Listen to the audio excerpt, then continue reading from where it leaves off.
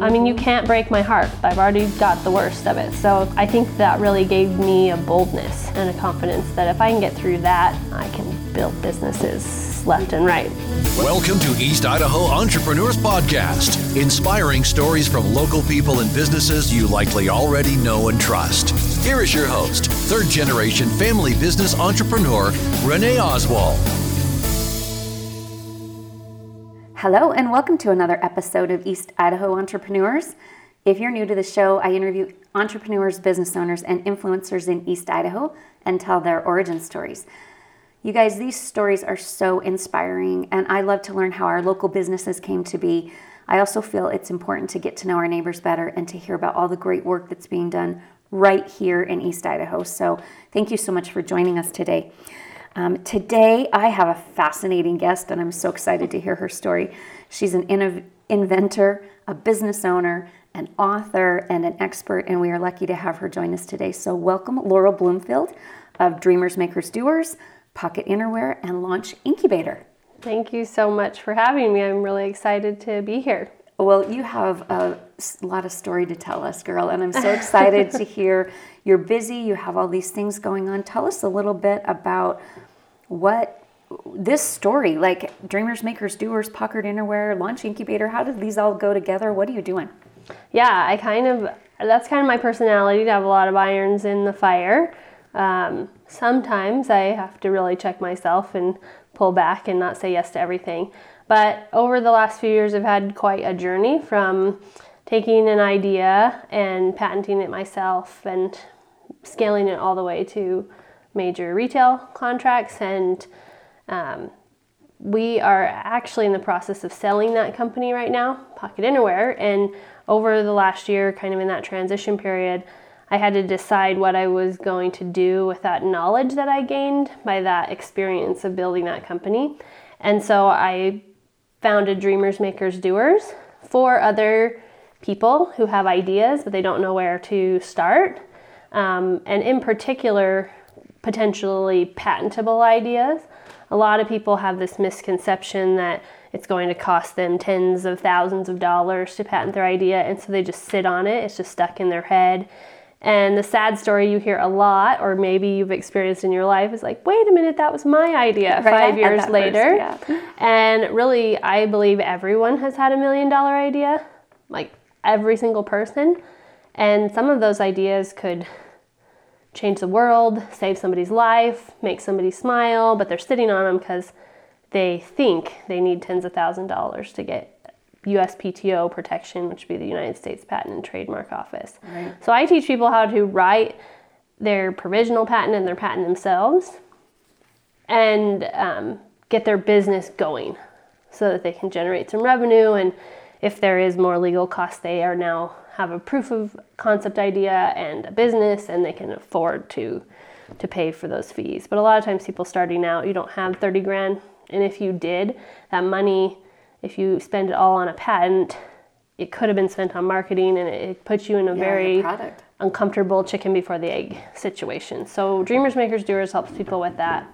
And then kind of an offspring of that is Launch Incubator, because I get a lot of people coming to me who are close to positioning themselves to launch in a bigger way, whether that is scaling their manufacturing up so that they can grow their digital marketing efforts and grow their company bigger.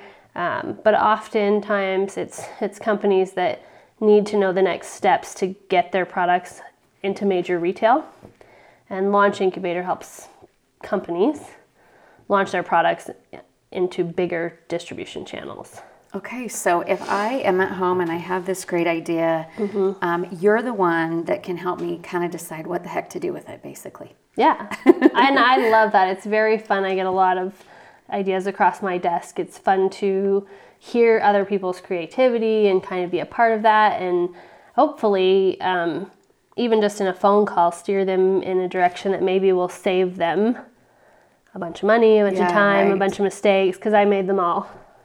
It's not like I just had an easy track to where I got. There was a lot of steps. This is why you're the expert, because you've been through all of this. Yeah. Great. All right, well, let me step you back then. So you had, where did this journey start? It started with Pocket Innerwear? Yeah, I mean, this what we're talking about now, but I've been an entrepreneur my whole life. Okay. So, yeah, I mean, I started my first business when I was 9. So tell me about it. So I grew up pretty poor. We didn't have a lot of money. My dad worked really hard, but never had a lot of money. And I was the oldest child, so I was a very responsible oldest child. And how many siblings did you I have? just have 2 younger siblings, but I think even for a 9-year-old, I was responsible. I was babysitting infants when I was 9. Wow. And I don't know a 9-year-old I'd leave my right, kid with. exactly. So, but word got around that I was a really good babysitter, and I got booked completely out, like between 9 and 10 years old. And I got too busy. I had to train other babysitters under me who were usually several years older than me. Wow. And then I booked them out and charged a percentage. No, you did not. Yeah, and I mean, I didn't even know I was a little shark No kidding. when I was 9 years old, but I did that. But I did that to help my family. Yeah. Because I knew my parents struggled. They didn't ever put that on me. Right. But I just kind of always felt that kind of responsibility. So I figured out a way to help find a solution. Right. Or provide a solution. Or, I mean, my babysitting money didn't pay all the bills, but it helped. It helped, yeah. So that spirit has sort of always been in me, to see a problem and want to put myself in there to try and fix it. Yeah. And then use whatever skills I have to capitalize so that I can fix a problem. And that's really what an entrepreneur is problem finder and a solution finder. So at that point, is that where you felt like you caught that bug of, like you said, I can find a solution to this, and so I'm going to look for the issues and find solutions? Is that... I don't think I knew that then. I think it was more just it sort of came naturally to me. I didn't spend any thought on what that meant or how it set me apart or anything like that. I think it took me, actually, I was a good student. I got scholarships in college. I went all the way through college. And then I married my husband, who's an entrepreneur. He's a cattle rancher. He's a 5th generation cattle rancher. So it's pretty old school entrepreneurship, about as old school as you can get. But he's a business owner. And I think that's where I really gained the confidence that I really am an entrepreneur. When you were in school, did you study business or? No, I studied animal science. Oh, okay. So you weren't even thinking that this is going to be... Well, I did start my own business within the animal science industry, and then I used those skills when I married my husband. But I should have done at least some ag business classes. But I just really loved animals. That's not your brain really wasn't like, I'm going to start multiple businesses. No. Yeah. No. I wanted to get married. I wanted to marry a cowboy. Yeah. I knew who I was going to marry. I saw him when I was younger. Okay. And I wanted to have babies. So that's how you were. Yeah, that's how you were structuring I knew that your life. I was capable of being very successful. I knew I was capable of that. Yeah. My desire wasn't there. My desire was to be a mom. Yeah. So talk to me a little bit about school. You said you started a business while you were even in college. Yeah, I did. Again, to help pay for it. Got it. I got scholarships, and then I also had work study, which is part of under the financial aid, and then I started a business. I did an internship in college for equine dentistry. So you work under a veterinarian, and I was trained by basically the founder of that practice, equine dentistry. Wow. And so then I started a business doing horses' teeth when I was in college. Yeah, that's great. That led me to Colorado, which is where my husband is from. Got it. And we met there. And then his parents had sold out when he was in college.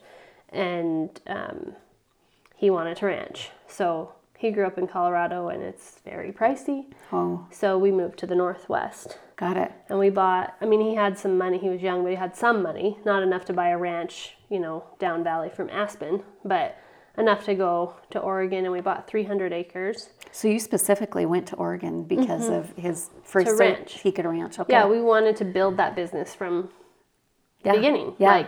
like his great-great-grandparents did. Yeah. And you were like, yeah, I'm on board because is a family thing and let's do it. Yeah. So we moved to Oregon, we bought 300 acres and we flipped it. Like that's flipping on a pretty big scale. Yeah, we right. put in a huge irrigation system and picked rocks and made fields and put in a reservoir and barn and corrals and fixed up a 100-year-old house, and then in 2 years doubled our money. Had you planned on doing that, flipping it? Yeah. We bought it with the intention to flip it. Okay, got it. So that we could go bigger. Okay. That was our intention. And so did you go bigger? We did. We bought it. We doubled our money, and we signed the papers the week before the 2008 crash. Oh my gosh. So we got we were very blessed Yeah, in no that kidding. situation. Wow. And the guy who bought it, I guess not so much, but he was older and going to stay, and he's probably recovered by now. But and then we bought 2,000 acres up in Washington, like across the border from where we were, and we took on partners at that point. And then we grew our cow herd to a few hundred, and we leased another 10,000 acres. And so all this time, are you supporting your husband, or are you doing your own thing? Do you have other stuff happening in the background? I wanted to be a mom. Yeah. And we tried for a long time, and it didn't work. So most of our efforts was in trying to get pregnant. Yeah, that sounds right. like too much information, but it turned into a whole bunch of medical procedures, surgeries, and infertility twist in treatments. Your life you hadn't planned on. I had not planned. Yeah, I had planned on having. I had like it all pictured in my head. I would have at least 4 children by the time I was 30, and then I would adopt a couple children. I had it all planned out, and it just didn't work that way. There was somebody else who had a different plan for you. Yes. So we went through that for 7 years. Okay. And we were growing our cattle business, and my husband also has a heavy equipment construction business. He's done excavation work his whole life. I mean, growing up on the ranch, you kind of do that anyways, and then that's how he made his money. And so he did that in conjunction with the ranch, and then I really just worked those businesses with him. Yeah, right. You know, I was outside with him 12 hours a day, or I was doing the books for the construction business. It's a really physical kind of work that you guys were doing. Yeah, ranching is very physical. And then we were just kind of up our canyon. Our nearest neighbor was 4 miles away, and we had a very happy life. We couldn't have children, and that was very sad. Yeah. And so we went for 7 years through that, and I think that I dove into the businesses with my husband because I needed some outlet to build something, create something. Yeah. And that is really where I got my confidence in business. And so we were married 7 years, and then we adopted our little baby boy at birth 7 years ago. Well, congratulations. Yeah. And he's awesome. He's the best thing ever. Yeah. So, and I'd do it all over again. I'd do all of that. It was literally my version of hell, because all I ever wanted to be was a mother. Yeah. So for 7 years to not understand why I couldn't be that was heartbreaking. Yeah, quite a journey in and of itself, just going through that. Right. But now I can see, I mean, aside from my family being wonderful, and I know that he came when he was supposed to, and he's exactly who he was supposed to be, and if it had worked out my way, I probably wouldn't even know him. And that breaks my heart. I want him, and I wouldn't trade him for anything. But going through that 7 years, it taught me so much about, I think, entrepreneurship, patience, dealing with rejection. I mean, every month is like the worst no I could ever hear. Yeah, no kidding. So when I built Pocket Innerwear with my partners, but when I built Pocket Innerwear, I was the bold one who picked up the phone and called Target. Because I'm not afraid. Like, what do I have to lose? If they tell me no. I mean, you can't break my heart, because I've already got the worst of it. So I think that really gave me a boldness and a confidence that if I can get through that, I can build businesses left and right. Yeah, no kidding. I think that's really profound.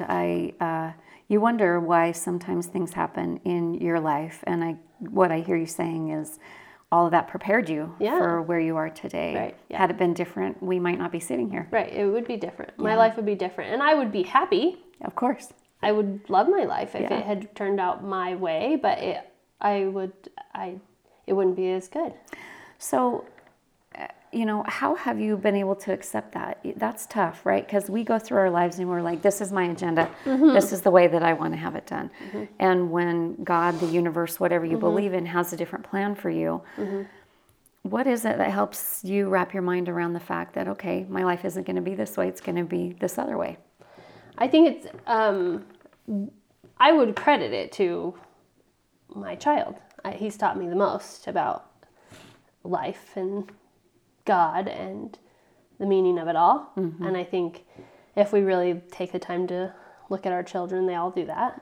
But I mean, I would say some of it is my personality. A lot of it is, I think, I maybe came with some understanding, which is why I was a booked out babysitter at 9 years old from infants, including multiple children at the same time, because it's just part of my personality to kind of be easy and go with the flow. But then some of the struggles that I've had in my life, including infertility, growing up very poor, and I had an accident when I was 15 and I couldn't walk for a year. Oh my goodness. So I've had a lot of opportunities for God to teach me how to be patient. I mean, people do say you're very patient and you're so easygoing, and I'm like, well, I'm probably more hard-headed than everyone, which is why I have gone through some of these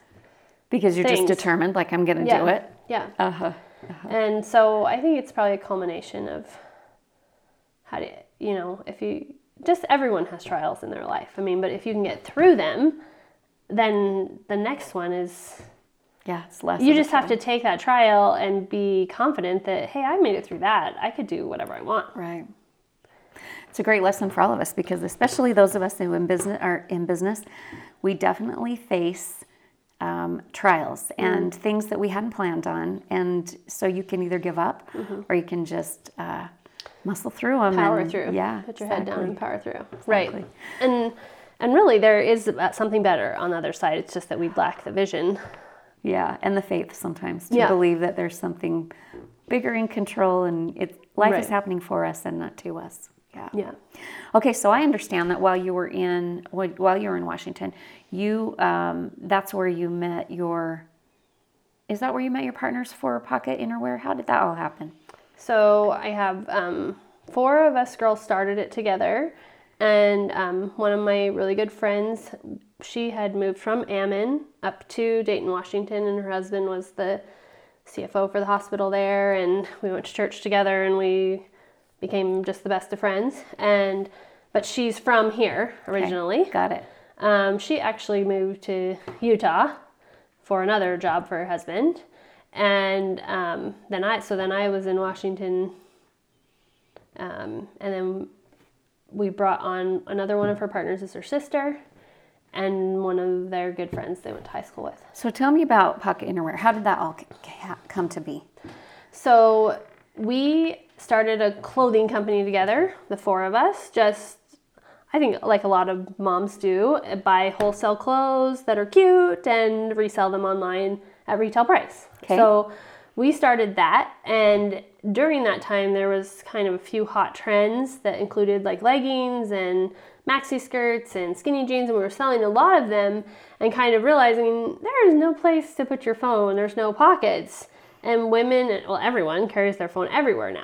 So my partner Nikki, she was kind of in charge of like shipping things to Amazon and shipping, and she's very creative and was fiddling with a boot cuff. We sold a lot of boot cuffs. There was a big trend of wearing leggings with boots and some frilly boot cuffs. So we sold a lot of boot cuffs. Okay. And she had the idea one day to put a pocket in the boot cuff, and you could put your phone there. So yeah, as a group, we're like, that's a genius idea. Yeah, because we need a place to put our stuff. Yeah, let's do that. So for that clothing company, Nikki just started sewing those pocketed boot cuffs. And it's not what our pocket is now, but it was kind of the original moment that sort of turned, it was like a pivoting point. Yeah. From we sell cute clothes online to we have an idea. Yeah. And did you know it at the time? You were like, oh, we're onto something.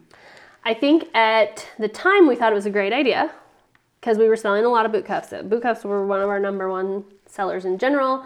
And then Nikki had that idea.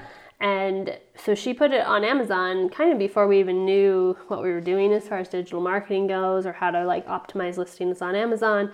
And it went to bestseller very quickly. Without even a lot of work from you guys. Right. So a question here. If you have a new product, you can just put it on Amazon? You don't have to go through some approval process to have it be accepted? We already had an active account with listings, and you put a listing on, and you have to have like a SKU and a UPC number. You just have to do some things. Work in the background. Got it. And then Amazon will approve it, but it's not a big, not a huge deal. Usually not a huge deal unless you're doing some kind of disruptive, like health or medical product. So you're on Amazon and it goes to bestseller. Yeah, and so that is kind of a click like, women really do want more pockets. Yeah. That's something. And then so kind of collectively, we thought we should put this in like other stuff we're selling. Like if we're putting in boot cuffs, why don't we put pockets in leggings? And why don't we put it in tank tops? Like kind of working through that and designing the pockets and putting pockets in different places on clothing that kind of fits your body tight enough to hold a phone or whatever you want to put in your pocket in there, similar to like a stretchy boot cuff. But then identified more issues with, okay, so if we have this pocket in the tank top, I mean, what problems does that now actually create instead of solve? And, a lot of pockets won't fit every phone, or the phones will fall out, or you have to have buttons or zippers, which could look funky under clothes and be annoying. There's no easy access. So we went through all of that and ended up with a design of a pocket that was unique enough for a patent. And most people think that's crazy that we got a patent on a pocket in clothes. That's not a new idea. Right. But this pocket holds any contents in place minus any closure mechanism. So no buttons, zippers, Velcro. You can flip on the trampoline and whatever you have in your pocket won't fall out. Yeah, that's amazing. And so is it just the fabric? You just kind of fold the fabric over itself? It's like a pocket within a pocket. Okay. And then it has to be on a garment with some stretch so that it sort of stretches against itself to close it. Okay, that's the closure. The fabric closes in on itself. Okay. And so once we knew we had a unique enough idea that we could potentially get a patent on a pocket, we were kind of out of money because we had been through kind of product development and it's still the four of you pretty much sitting around a table like this, having a conversation. Yeah, on the phone or around the table or kind of just figuring it out. And so I actually wanted to figure out if I could write the patent myself and save us that money. And what made you think that you could do this? I don't know. You're just like, let me try it. I am kind of crazy, like, give me a challenge and let me see if I can figure it out. Yeah. And so I did. I figured out that I could write the patent on my own. And then 3 years later, we were awarded the patent. Wow. It was a little bit of a hard-fought battle. By that time, we were in the market, we were getting traction, and we had to sort of fight with USPTO examiners. So that's where the lawyer came in. Mm-hmm. Did you have people copying you once it started hitting the market? We have a few people copying us. Yeah. And that's another thing. I mean, if it's a good idea, that's going to happen, even if you have a patent. Right. But the patent gives you at least protection from the big dogs, because big dogs don't want to come in and steal ideas from it costs little them a lot moms. of money to... Yeah, I mean, big companies steal from each other, and they call it just the cost of doing business. Like Samsung and Apple will steal from each other constantly, even patented products. and they might settle a suit for $5 billion, but Apple made worth it. Made $100 billion on the launch of the product they stole, and they do it back and forth constantly. But I think a lot of people think that like Apple would come in and steal our Pocket idea. They would never do that. Okay, it's not worth it to them. Not worth it to them for their image. They do it to each other. But I think that kind of story lends itself to people being fearful that, well, if I put my idea out there, somebody's going to steal it anyways. Yeah, probably. Somebody's going to steal it. China's going to knock it off. But if you move, you can be successful. Yeah. I mean, there's enough to go around, and you can have protection from at least the big guys that could potentially squash you. If some little guy copies you, it's not a big deal. And it's probably not a huge impact. Right.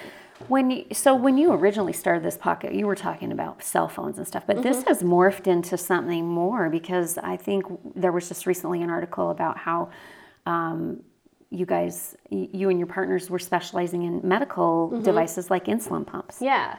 So that turned very quickly. Our focus turned that direction because we were in sort of that prototype phase. We had been trying to figure out how to make this Pocket work, and then where to put it and what to sell. And I was writing the provisional patent application, and in that application, you write out like every potential use for your idea. And that's to protect you from, it kind of just gives you, the provisional application is the first part of the application through the patent process. And then once you file that, you have a year from that date where you are protected fully under the USPTO without a full patent issued. Got it. And then you have 1 year to file a non-provisional patent. And that is quite a lot more strategic than the provisional, and actually more narrow, but not too narrow that someone could So in the beginning, you were just like all the potential things that this could be used for. The provisional patent really gives you just a filing date. And you want it as broad as you can. Got it. The patent, you have to be more strategic, but the provisional patent application, put everything in there. And it doesn't have to be, it doesn't have to be super professional. It's like a high school report. If you can write a high school report, you can write your own provisional patent. Okay, good to know. And you get a year of USPTO protection to work out the details. For the filing fee of $275. And most people think, and even are told, you got to pay me $10,000 to retain me to start this. Yeah. And a lot of people don't have that. Yeah, well, and we don't know. We could do this on our own because it seems so intimidating. It is, it seems very intimidating. All right. You can do it on your own, and then it saves you that money because now you're protected, and you can use that money to develop your products, to put them out in the market, to prove your concept before you go and spend $10,000-$30,000 on a patent. Got it. Because you might get a patent and you might not be able to build business. Yeah, right. So now you've wasted your money. And I'd rather see business owners or idea people use what money they do have to try and build that product, build it into a business, and generate revenue before they take a big chunk of change for a piece of paper. Right. It's a valuable piece of paper if you can build the business around it. Ideas don't make you money. Businesses make you money. Yeah, got it. Because there's a lot of us who have ideas that never come to fruition. Right. Yeah. Okay, so you're doing the provisional patent. You're putting in all these particular things that it could be. Yes. And so I list like cell phones, credit cards, handguns, medical devices, lip gloss, anything. Yeah. And it's like a full paragraph of everything I can think of. Got it. And shortly after I had sort of finished that first draft of my provisional, a few things happened kind of serendipitously. Not very pleasant, but one of my... Happened to be at the same time. Right. Yeah. One of my good friends, her little boy, he was 7 months at the time, he was very sick one night. Babies get sick. We all think they're going to die when we're new mothers. Right. So she takes him to the hospital, and they diagnose him with the flu and send him home. And what a lot of people don't know, and a lot of doctors misdiagnose with the flu, because it's flu-like symptoms, is that flu-like symptoms often indicate type 1 diabetes. Yeah. And so she took him home. And 7 months. that's very young even usually type 1, a lot of people know it as juvenile diabetes, so we associate it with being diagnosed in your youth. But I mean, you can be diagnosed with type 1 up to, I mean, I've heard of 30-year-olds being diagnosed. But usually it's a little bit older than 7 months to have that acute onset of that autoimmune disease. It's not normal. I mean, I hear of 2-year-olds often, but 7 months is very young. So they missed it. By the time she took him back into the hospital, his blood sugar levels was at 1,200, and normal is 80 to 120. Really, anyone under 4 should never go under 100 or over 120. But 1,200, so he was in a diabetic coma, and he was life-flighted to Children's and in a coma for 10 days. And I mean, it's a miracle that he even lived through that. Most don't. Yeah. You hear a lot of stories of severe brain damage or death. And he lived through it, and he didn't have any brain damage, and he is a healthy 5-year-old boy now. Yeah, good. But her first question after like that traumatic experience and kind of figuring out how to now keep him alive with a non-working vital organ, they put him on an insulin pump right away. And insurance companies usually drag their feet on that because it's a very expensive device. They want to make sure that whoever has it is responsible enough to care for that device, and that they're going to comply with it and use it. That's going to benefit them. But since he was an infant, there was really no way to prick him for blood sugar tests 18 times a day, or have him give you any kind of indication. He's not going to communicate with you that he feels like he's going low. So they put him on a pump, and while grateful for that, it's the size of a pager and has like 10 feet of tubing to get to the infusion site on your body and has to be attached to your body all the time.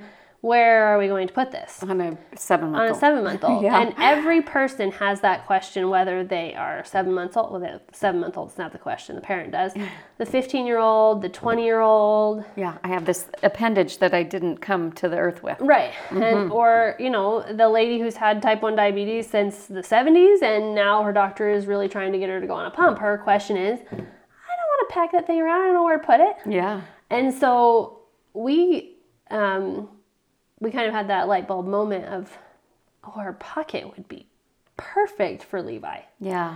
So Nikki found like the smallest pair of tight undershorts. I mean, you don't wear underwear when you're 7 months old, but she found the smallest one she could, and she like Jimmy rigged our for spandex. Yeah, Jimmy rigged our pocket on that and put a buttonhole in the back to feed the tubing through, and pulled it over his diaper, tucked in his pump, tucked in the tubing, and there off he was. Yeah. Yeah.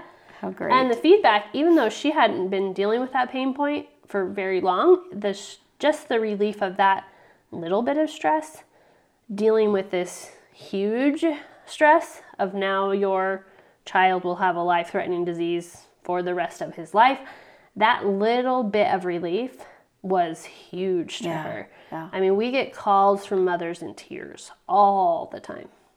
And it's just a little pocket. And but it just gives them like a little bit of freedom. Yeah. So like the teenage girl can hide her pump. Or she can wear a dress to prom without having to disconnect or wear a fanny pack. Because she can put it under her dress safely and securely up against her body. Yeah. Gives them a little bit of discreetness. Freedom, the 5-year-old can hang upside down the monkey bars like the rest of their peers, where they couldn't do that before because they're worried about their pump falling out of their pocket. So is this pocket attached to their underclothing, or is it a separate kind of like a sleeve? What exactly does We do it in different clothing items. Okay. So we do it in like underwear shorts. Okay. For boys and girls. All right. We do it in tank tops that could be worn as like outer workout wear, but fit as like an undergarment. Yeah, got it. We do a garter belt. We do for like a dress or whatever. Like we get brides or bridesmaids or prom, like a pretty garter belt with a pocket for your pump. Yeah. And then we do a band, a bandeau band that can go around your waist, or a lot of women wear it around their bust. because a lot of women who have type 1 diabetes will stuff the pump in their bra. Yeah. And the cell Like we phone do with and our the everything. phones, Yes, right? That's still not a very secure place. Right. And so our pockets give them that kind of option. And you're not going to lose it. You're not going to lose Yeah. it. It's not going to get sweaty. Yeah. It's kind of just safe and secure. Yeah. So we do it in a few different pieces that can be undergarments or outer garments, which is why we call it innerwear, because it's not underwear. It can be, but it's not technically. Outerwear, Outerwear like is it's kind of in yeah. between, but Yeah. like you can use it for workout clothes. Yeah. And we put them in leggings and different designs like that. Yeah, I think you hit, obviously, you've heard this from individuals who've had this, but to have that pump when you're being active is, you don't get to attach it for a little while and then go do your thing and then come back and attach it. Yeah, It is part of your life. You can, and you hear of a lot of teenagers maybe doing that, kind of rebelling against it, but it's dangerous. Yeah, it is dangerous. And especially if they've used a pump their whole life and they're not used to, like the 70-year-old who's lived with type 1 diabetes for 30 years, she knows how to manage it. Yeah. And so it's harder to convince her to go on a pump because she's got it under control. Mm-hmm. But the pump is so much more consistent of care. Doctors really push you to get on a pump now because they can get Keeps your blood sugar stable. They can get your A1C levels Yeah. stable Yeah. much easier, which lengthens your lifespan and So this isn't decreases only- side effects. This isn't only for insulin pumps, though. Some people have like Right. chemotherapy pumps Right. or other kind of things. Right. So this pocket would fit any of that. Yes, kind of stuff. we do it in different sizes for different medical applications. Okay. The diabetic is the longer term customer or patient. Yeah. We serve them with a greater need. So, yeah, dialysis, chemotherapy, pain pumps, any of those things it works for. Yeah.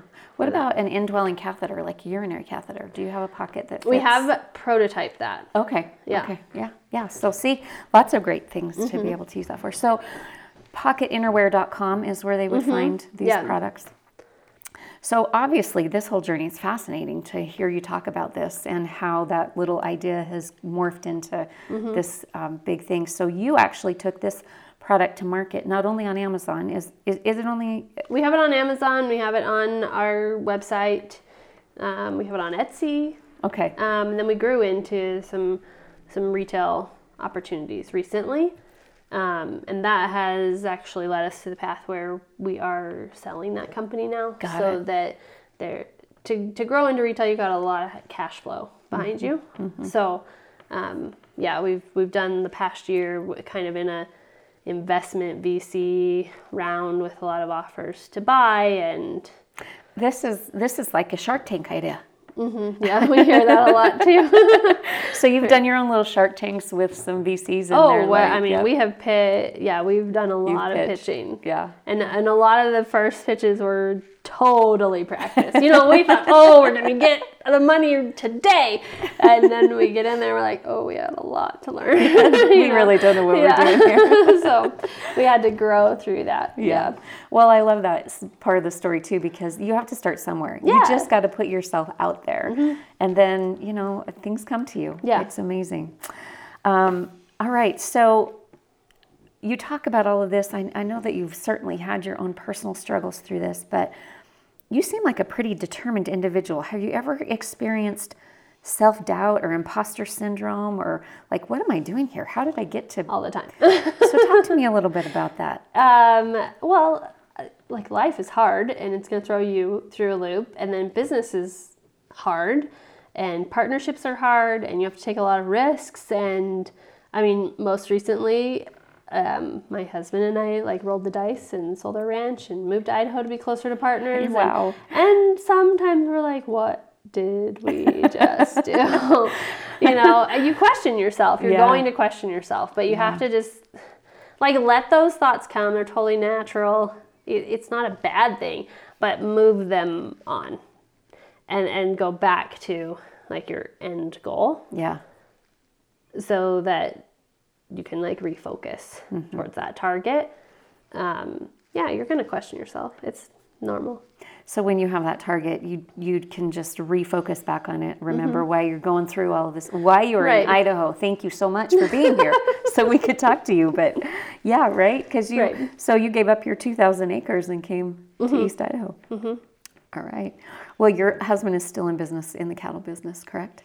We still have some cows. We sold most of the cows, and we have some cows in Oregon that we have a customer of ours. He used to buy bulls from us. He is running those cows for us. But we have 12 acres here.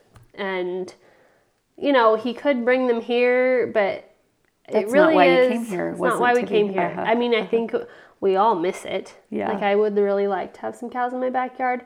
But if you've ever had cows, if you have 2 or you have 200, it's like the same responsibility. Yeah. If you leave town, they're going to get out, whether you have 2 or 200. Like, you still have to fix the fence. I mean, even if it's just 12 acres, you know, we fix fence on 15,000 acres because we leased a bunch of acreage too.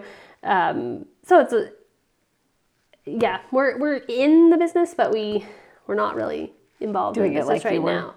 So my husband does excavation work because that's what he's always done. So, well, there's certainly a need for it. But he's kind of new to town, so he's kind of been like, people don't know me, so if you need excavation work, I know everyone's really busy, you know. What is his business? Freedom Excavation. Freedom Excavation. His name is Jim Bloomfield. Okay. We'll put that in there. What advice would you have to somebody considering self-employment? You've certainly been through this game a few different times, so what kind of advice would you have for them? You have to be confident. Force yourself to be confident. Like, work through that self-doubt and imposter syndrome. I hear it from people who are even further along than me in the entrepreneurship journey that it doesn't go away. Like, you might be making 8-9 figures a year and it still doesn't go away. So work through that. It doesn't have to be as hard as you make it, but it's not easy. Like, you better be ready to mostly face yourself and work on yourself. That's the hardest part. Then if you can do that, then the rest becomes easier. But in order to work on yourself, you're going to have all these challenges, especially in business. I mean, life, we all know that. But business it's not all roses. And don't let it defeat you. A lot of times you can't pay the bills, but just keep going. Yeah. That is the reality of owning your own business. So if you were to look back over all of these decisions that you've had to make, what do you believe is the most worthwhile risk that you've taken, and why? That's a good question. We're kind of in the middle of we're in the middle of selling Pocket of Nowhere, and I kind of don't even like to talk about this, but that partnership kind of turned out sort of negative. And that's very sad for, I think, all of us. Yeah, right. Wasn't what you saw in the very beginning. Right. We were all friends, and it just kind of turned out not good. Yeah. And I'm a partnership person. Yeah. I believe that's where the wealth is. You put 2 minds together, it's better than one. I'm a partnership person. I'm a proponent of partnerships, but this one kind of turned out, it was hard. Yeah. Very, very hard. And, you know, you also hear that. Like, if you start to see success, it sometimes brings not out the all of us worst. take And it then even when you're not seeing success, it might bring out the worst. And you kind of have to deal with your partnership like a family. Yeah. And if you don't love each other like that, it's going to be really hard to make it through that hard stuff. Yeah. Even harder to make it through the good stuff, actually. Yeah, isn't that interesting? So, like, moving to Idaho, that's been kind of That's one a of the huge questions. risk. Like, I moved here to be close to my partners, and it kind of blew up in our face. Yeah. And so we question that, like, what did we give up our business we were for? drawn here for we some have reason. a good my husband and I have a good partnership. Yeah. Like, we're a team. We can build anything. Well, there's no doubt that whatever reason you're here for, you're going to be successful with. But yeah, Right. I think right now you're at the point of show me what that is. Right. And I think I am getting glimpses of that. I went ahead and moved forward with Dreamers, Makers, Doers. And then that brought on a partner with Launch Incubator. And we have some big opportunities. I mean, big. We just beat out the Harmon brothers for a contract Wow. to launch a company. Oh my gosh. And we How were exciting. like, when those business owners told us that, well, Harmon Brothers just gave us an offer, we were like, all right, We're out. that's awesome for you. And they chose us, but we went back and forth against the Harmon Brothers. And I'm You still decided, kind of like you're like, we're pinching going to be right myself. there with them. Right. Yeah, I was going to say, are you having a little imposter syndrome right now? Totally. Totally. Yeah. But things do work out the way they're supposed to. Boy, they do. No kidding. And so I think it's definitely, that move was the right move. Yeah. We, how we bought the 300 acres and flipped it. That was our intention, so we could go bigger. And then we went bigger with partners, and we loved our partners, but it's hard to pass down a ranch within a family. Like, this is not a long-term eternity thing. And my husband's goal is to like kind of rebuild what his great-great-grandparents started, so that it can be passed down through the generations. Sure. So we knew eventually we would either buy them out or we would move on. We just, until, I started this clothing business, and then it morphed into the pocket innerwear project. We didn't know that was on the radar. Of course not. And so we thought if we moved on, we would just... It'd be in the ranch. It'd be ranching. Yeah. And we honestly thought we'd go back to Colorado. Yeah. To be close to family. Right, you're working your way there. We're working our way closer. It's a little closer, so that helps. Yeah. But we do love it here so far. Yeah. So what's the future? Obviously, you've got Launch Incubator doing some great things. Is that what the future looks like? Yeah, that's one of I'd say the main projects. And it's kind of leading me down that path. But you have a product, so if I had an idea, I reach out to you and you could help me take that product to... Sure, yeah, whatever phase you're in, I've literally done it. I've done it from the beginning. But you have a business, actually, that you're Dreamers, Makers, Doers. Yeah, is that business? Okay. Yeah, and that's more for the beginning stages of if you have an idea, let's figure out if it's potentially patentable. Let's get you some patent protection. Figure out how to kind of go to market to test your idea and generate some revenue. How do people find you? Is that DreamersMakersDoers.com? DreamersMakersDoers.com. Okay. Is on there. They can find me on Facebook and all those things. I will make sure to have those links in on the website under Laurel's story. I'll make sure that those links are there so people can find you. Yeah. So, Laurel, thank you for your time. Is there anything else you want to share with the listeners? We've talked about a lot. You have such a fascinating story. We could talk forever.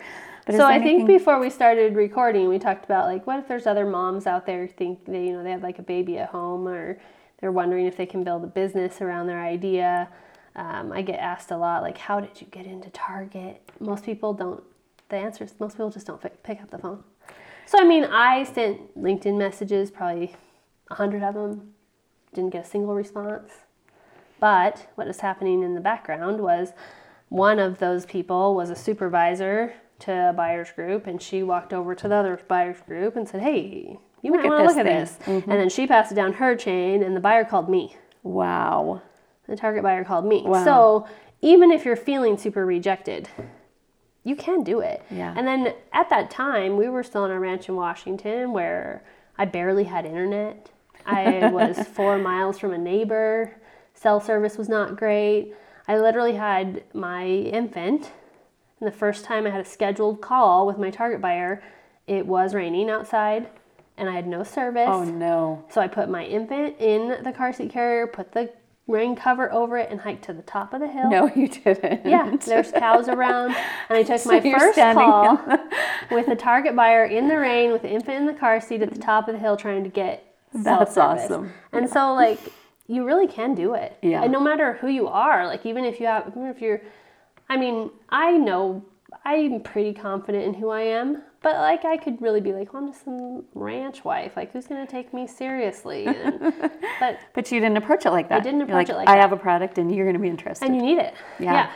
I love it. I think more people need to know that they are that powerful. Like, it doesn't matter who you are or where you're from, or just pick up the phone. Take the rejection and keep going, and you don't know what's happening behind the scenes to lead you where you're supposed to go.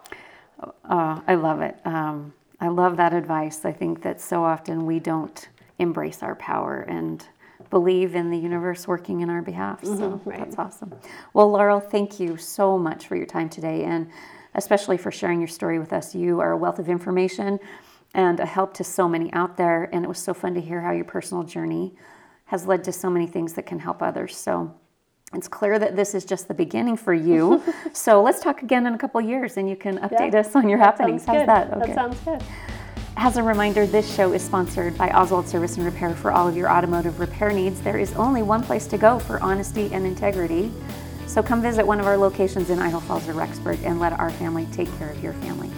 Now stay tuned for tips and tricks to lead your business to success in the Business Leadership Moment.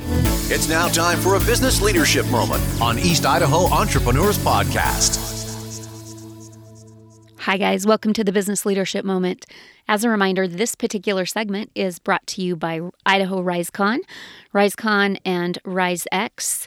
RiseCon is an East Idaho business conference that's held every November, and we just completed an amazing event. So if you didn't get to come, please plan on joining us next year.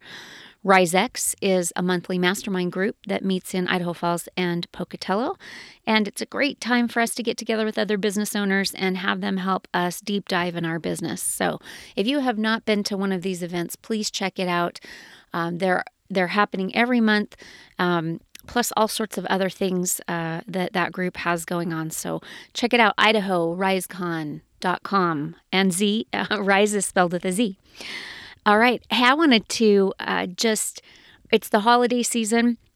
We've just been through Thanksgiving. We're Christmas. Actually, when this drops, it's going to be after Christmas. So there's been some things on my mind. One particular story that I wanted to share with you guys. So if any of you have listened to me for any length of time, you know that I'm highly interested in accountability and not rescue, fixing, and saving people, letting them learn from their own challenges and mistakes. Well, as we come into this holiday season, it reminds me of a story that I love to tell, and so I thought I'd share it with you guys today. I married my husband, Kevin, because of his mother.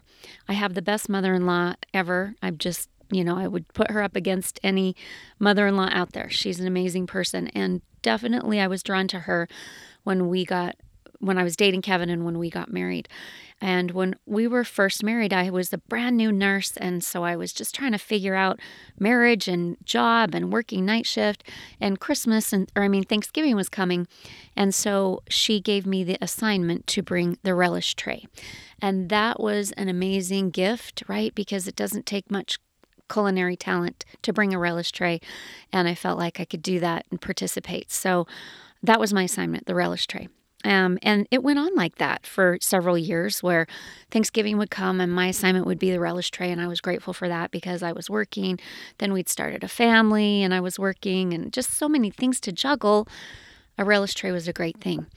Well, fast forward to 10, 15 years into the marriage, I'm kind of figuring out how to cook, for one, and how to balance all of the things that I need to balance. And I'd go to Thanksgiving dinner and I would see my mother-in-law running around like a crazy person. Now, I will tell you that she loved that. She's never been resentful around that. It definitely filled her cup to feed us. And you guys probably know individuals like that where that just brings them so much joy, and that's my mother-in-law. But it bothered me, right? I wanted to be able to help more and do some things to reduce her stress. And so I offered to bring other items. And she's like, oh, no, honey. You just bring the relish tray. Well, as time goes on, I start telling myself a little bit of a story about how she must think I'm a really crappy cook. And if she's not even going to trust me with bringing something beyond the relish tray, maybe she's questioning my ability to be a mom and a wife, and, on and on and on, the stories that we tell ourselves. Of course, none of that was true. She wasn't thinking that at all. She thought she was helping me out by just allowing me to put together a little relish tray. And so at some point, I had to have this conversation with her around, so, Mom, I understand this assignment and I love you for it, but when you don't allow me to do something more, it makes me feel like I'm incompetent, or you don't trust me, or, you think I'm going to ruin the sweet potatoes, and so you're not even going to give me a chance to do it. And plus, I see you running around so crazy, and I want to take some of that off of you because I love you. And so it was a good conversation. We've compromised since. I still bring the relish tray. Well, actually, I have to tell you, this year I didn't bring it. It has been delegated now to a niece who has her hands full with all family and everything. So again, I know that assignment is out of love and mercy for those of us who are running around crazy. But we were able to come to a compromise years ago around, I can bring the relish tray and I'll bring the best dang relish tray that you've ever seen. In addition, I bring some of my other favorites from my family, and it's a win-win. But the moral of this story, I think it plays so well to some of the things that we do as leaders, where we believe that sometimes it's just easier for us to do it. We've been doing it for so long, it's just easier for us to jump in and do it. And it'll take longer for me to explain how to make the sweet potatoes than if I just do them myself. It'll take longer for me to tell them how to do a certain project. And that might be true, but in the end, especially for your high performers, if you don't allow them to do that and figure it out, they're going to leave you. It's demotivating. It just sends the wrong message that I don't think that we are intending to send. We want to help, and actually we're cutting them off at the knees. So learn from the relish tray lesson, guys, and just look at the way that you're doing your leadership, and maybe that's at home too. How much are we allowing those around us to do? And it's okay if they fail, because that's exactly where they learn. So how much are we allowing them to do? How often are we jumping in, rescue, fixing, and saving? Here's my challenge to you. Stay out of it. Delegate something, give clear instruction on how you want the outcome to be, and then step aside and just allow people to rise to the occasion. You will be surprised to see how well your team can rise to the occasion and accomplish great things. And it didn't take your time. It helped build them, it helped build your company, and your team will be stronger for it. So that's the parable of the relish tray for today, and I hope you all have had a fantastic holiday season, and I wish you the very best in 2020, and we'll see you on the other side of 2019 in 2020. Have a great rest of your year, and I look forward to what's going to come to all of us in 2020. Thank you for listening to East Idaho Entrepreneurs Podcast, proudly brought to you by Oswald Service and Repair for all your car care needs in Eastern Idaho. Let our family take care of yours. www.oswaldserviceinc.com